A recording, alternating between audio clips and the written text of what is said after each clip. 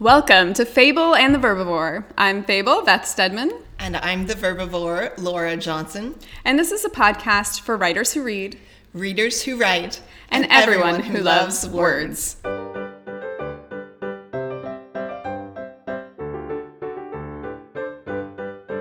So, following along on our Monster Month, kind of with our monster theme this last few weeks, we are talking about ghosts and zombies today. So I have to admit that I have not read a lot of things with ghosts and zombies, but I'm excited to talk about these elements or these monsters as tropes and as kind of elements in storytelling. Yes. And what's great about horror stories in general, like fantasy, like sci-fi, as we talked about before, is they allowed the exploration of things in a setting that would not be as easy to really face things head on in a normal story. And that's what horror stories can be. It can be a mirror to us, to ourselves. Maybe that mirror isn't exact, maybe it's really foggy and warped, but we talked a little bit about seeing kind of the monstrous side of ourselves in the last episode, as we were talking about beasts and kind of that element of kind of Beauty and the Beast, of seeing those elements. And that's really what horror allows us to do, which is fantastic. And then within them, they each kind of have their own unique side. Zombie stories really allows that, looking at both the human side of crisis or infection, things that we are afraid of. Like there's a lot of things with like contagion that is in that. If you watch Shaun of the Dead, if you read World War Z, like there's elements of those, like how this got started and who we become through that process. And then also the human disconnection side, because between the human beings who are there and the zombies, there is a very marked difference. The zombies are completely shut off from their humanity, their empathy, and sometimes even the human beings start to lose that too. And it can be an exploration of those aspects. It feels to me too like ghost and zombie stories, in comparison to like what we talked about last week with like vampires and werewolves. With vampires and werewolves, you often have like, these are beings that tend to live longer than the average person. It's almost like you're running away from death. Whereas zombie and ghost stories feel like a way of facing death a little bit. And kind of exploring the darker, more unknown sides of death and loss and grief and kind of what happens to us after that. Absolutely. And ghost stories, they actually are kind of dealing with that loss, that death, but also that like horror from the past. I'll include this great TED Talk that I found because it was a researcher who actually went into different places and talked about the ghost stories of the place. And it was a way for them to deal with a violent past, something that wasn't even admitted within the culture, but they passed it on kind of in these ghost stories that were passed around from person to person. And it was a way to kind of deal with the violence of the past, the things that they couldn't look head on. And I think that there's a lot of that in ghost stories in general, of how we grapple with things from the past that have happened, that we kind of carry this baggage with us. I know Crimson Peak, the film, quite literally, you have these ghosts showing up and kind of rising up and kind of telling the truth about things that have happened in the past. We often kind of shy away from those things, the things that are scary to look at, and even from the fear of what happens moving forward. I know Coco kind of does this great thing with kind of dealing with family, dealing with the stories that we think have happened in our past, the things that we kind of pretend like they just cover over everything. And they're only half living because they haven't been able to kind of deal with all of that. And the stories that they tell actually aren't complete. And through the course of the story, they get to a more complete picture. I love that exploration of kind of the ghosts as truth tellers, the ghost as being able to bring things to light. As much as they're kind of dark stories, I think that's an interesting element that we see in a good few of them. Yeah, some of it is like so that you can help them pass over and they can kind of, if it's but often that involves change for the protagonists themselves too, like for the characters who are still living. They also have to change in some way as they help the ghost pass over or as they deal with their own past or things like that, which is really powerful in the story. And the ways that they haven't been fully alive, it is interesting how there's kind of that play between the dead and the people who might just be stuck in place. Like maybe they're stuck in false beliefs. Maybe they're stuck trying to rewrite the past that didn't go the way that they hoped, or where they didn't act in a way that they wanted to. I think it's the Ashley Preston's The Dead Romantics that I love, that kind of at that crux of that story, in addition to a lot of lovely things, there's really a past wrong that needs to be righted. That's something that is holding this person back, quite literally, like in place, unable to move forward or even grow. Yeah, that kind of stuck element, I think you see that in zombie stories too. Like there's often this like you're surrounded, you can't get out kind of moment. Yes. Well, and where you can't rely on the same old tools, you can't do the same old things. I think that's what's interesting about zombie stories. I rewatched for this Shaun of the Dead, which is actually a film. It's been way too long since I've seen that. I should rewatch it too. It's good. It's good. Yeah, it's weirdly like my husband and I, it's one of the first movies we watched together when we were dating. So it's like that feels very fitting for the two of you. It works. It's British romantic comedy with zombies. Really, that Venn diagram is perfect. And it's really about responsibility. Like he is so stuck in not taking like action. Like literally the opening. I love the opening, the film, because it's basically they're having this conversation about the things that are putting pressure on their relationship in the place where he goes every single night with the people who are putting the pressure on the relationship right beside them. And it's hilarious because they're like, I mean, no offense. You're like, this is the problem right here. Like literally. Yeah. And I love that it walks through that of going from a place of shoving off all responsibility and shoving off really any movement forward. And through the hard way, it basically slams him into having to make choices. And all the characters that you see at the beginning kind of force him to confront all the ways he's been kind of not connecting with life. I think that's a common theme in both ghost stories and zombie stories, this idea of responsibility. I mean, you get it in ghost stories sometimes with the protagonist or the ghost, but sometimes also with other characters needing to take responsibility for these past sins. Yes. But yeah, you see that theme kind of in both of these stories, I think. I also find it interesting, like from the past sins, the all the things that we've covered over and that we've not acknowledged, that all of a sudden like come up to play. Yeah. Like I Am Legend does that, where it's like there's all of these things have led to something, and it's like they almost have to reverse the sins of the past. They have to uncover or exhume. Warm Bodies, which we have to mention, by Isaac Marion. I still haven't seen it. I need to.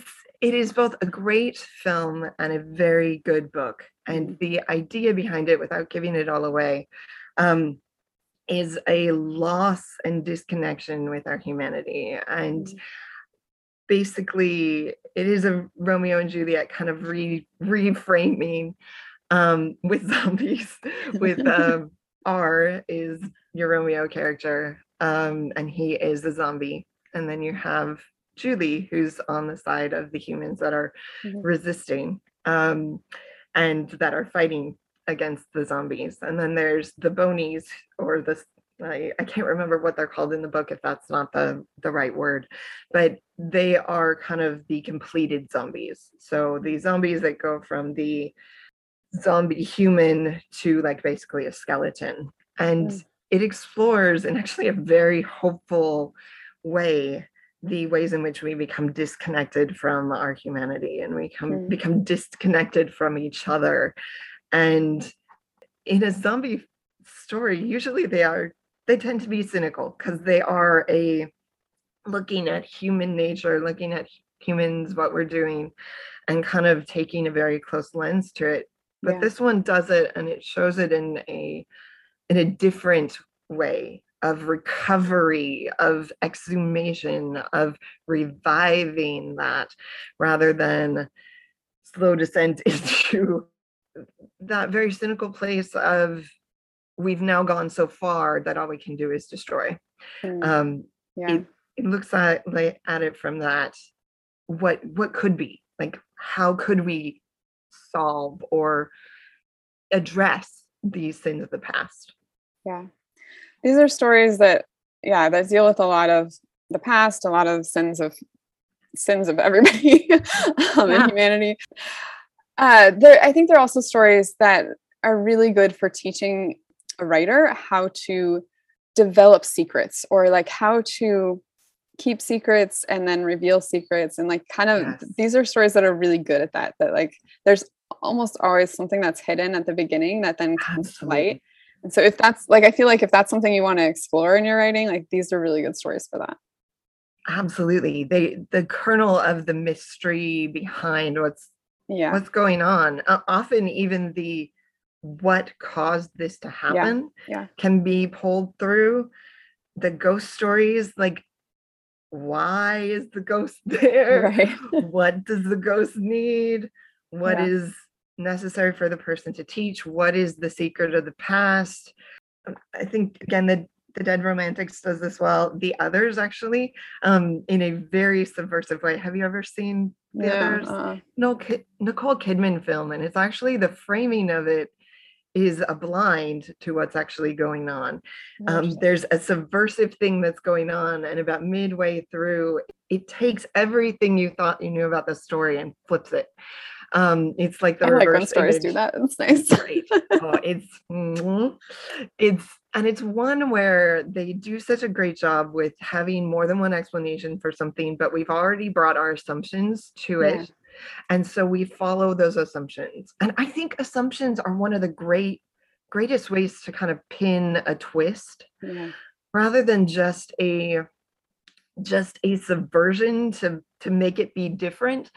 Assumptions that have more than one explanation, you often don't probe those, because you think you have the truth. You think you know.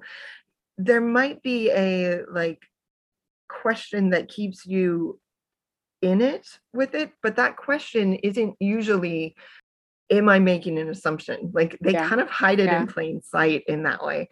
And I love watching films. I think Coco does this well too, that you bring an assumption of who these characters are, and then midway you get this like shock of like and there's something very satisfying of all of a sudden like changing out that lens and being like, you only had, or giving you a missing puzzle piece that you didn't know you needed, and then changing the frame of the story and being able to shift it that way, rather than, I think sometimes twists can fall flat when it's just a piece of information that, especially if you could forward think and you're like, oh, I bet it's going to be that. And then you're right. And you're like, oh, that was disappointing. Right. Sometimes playing with that what is the baggage you've brought? What did they make look a certain way, but really we just had one piece of information missing, that it really was this. It makes me think of The Turning of the Screw. Have you read that? I haven't actually. Okay. It does that, like kind of playing with assumptions and like getting you to make guesses that end up not being right then and twisting it. It's a fun one, an old one.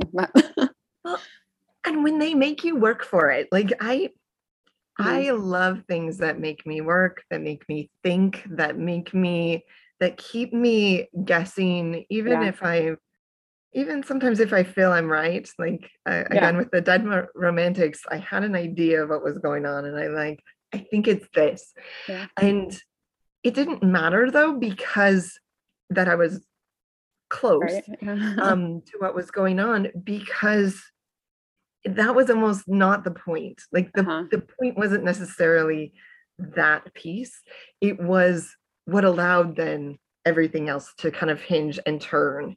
Yeah. And I think looking at it from that perspective of how can we make this rich, Yeah. this story rich in interest, this story rich in even more than one secret going on, or maybe the secret isn't about the past necessarily, or maybe we're worried about someone having made some choices, but really it's something completely different, but it's forced us to kind of sit with this person and reevaluate who they are. Yeah.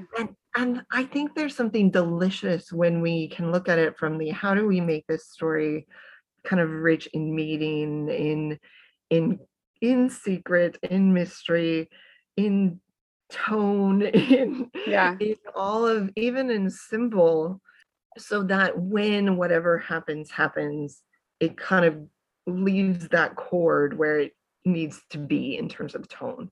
Yeah. Well, and I think that's, especially in ghost stories, you see a lot of that like rich layering in terms of both tone and story and themes. And I think often there's lots of psychological things going on in addition to the actual, and the psychological is almost more fascinating than the like concrete secrets. Sometimes going through it with them and having to sit with all the emotional and mental upheaval of even being in the place, when stories, the solution isn't actually a ghost, like maybe it's something else going on, which we're definitely going to be talking a little more of that in Rebecca. When you have things that take you on that journey with the character, where it's forcing you to evaluate the reality of what's going on, that can be really satisfying in that you get connected with the character, you're invested in their journey, and it's not just about finding that piece of information, it's where they go. You're tied with them in an emotional way that if it was just about the secret, if it was just about the past, it wouldn't have that same draw and really pull through. Yeah. And these stories do have psychological draw. I mean, these are old stories, right? Like these are the kinds of stories we told around campfires and, like. Absolutely. And that we've told in many different ways. Like, looking into different cultures, looking at those ghost stories. You pretty much have ghost stories in every culture. Like, absolutely. It's always there. Yeah. It says a lot about the people. It says a lot about kind of the frame of mind, even. Yeah. And the values that they have. Absolutely. And I like that idea of like looking to ghost stories as an exploration of ourselves, as an exploration of each other, as an exploration of like the stories that we tell ourselves, of that really get to that gut place, that instinctual place, that those things that feel vital and vibrant and kind of very grounded in that emotion, which ghost stories, I think they stick around because they are always popular. Like there is always something in that type of story out there. And horror films often, I mean, they are constantly having a reemergence. So it connects with something very it's visceral, if it's, about that instinct of who we are when we are pushed to the edge. There's something there that's very, I think, even if they look at death, they also speak to life. Yeah, for sure. Well, we would love to hear what some of your favorite ghost and zombie stories or books, movies, whatever are. So hop over to Instagram and tell us. We would love to hear about that. And if you enjoyed this episode, we hope you would leave a comment as well and a review, because that helps other people find us, which is great. And we appreciate you being here and listening with us. And we would love to connect with you more. Thanks for listening. Keep reading, keep writing, and keep putting your stories out into the world.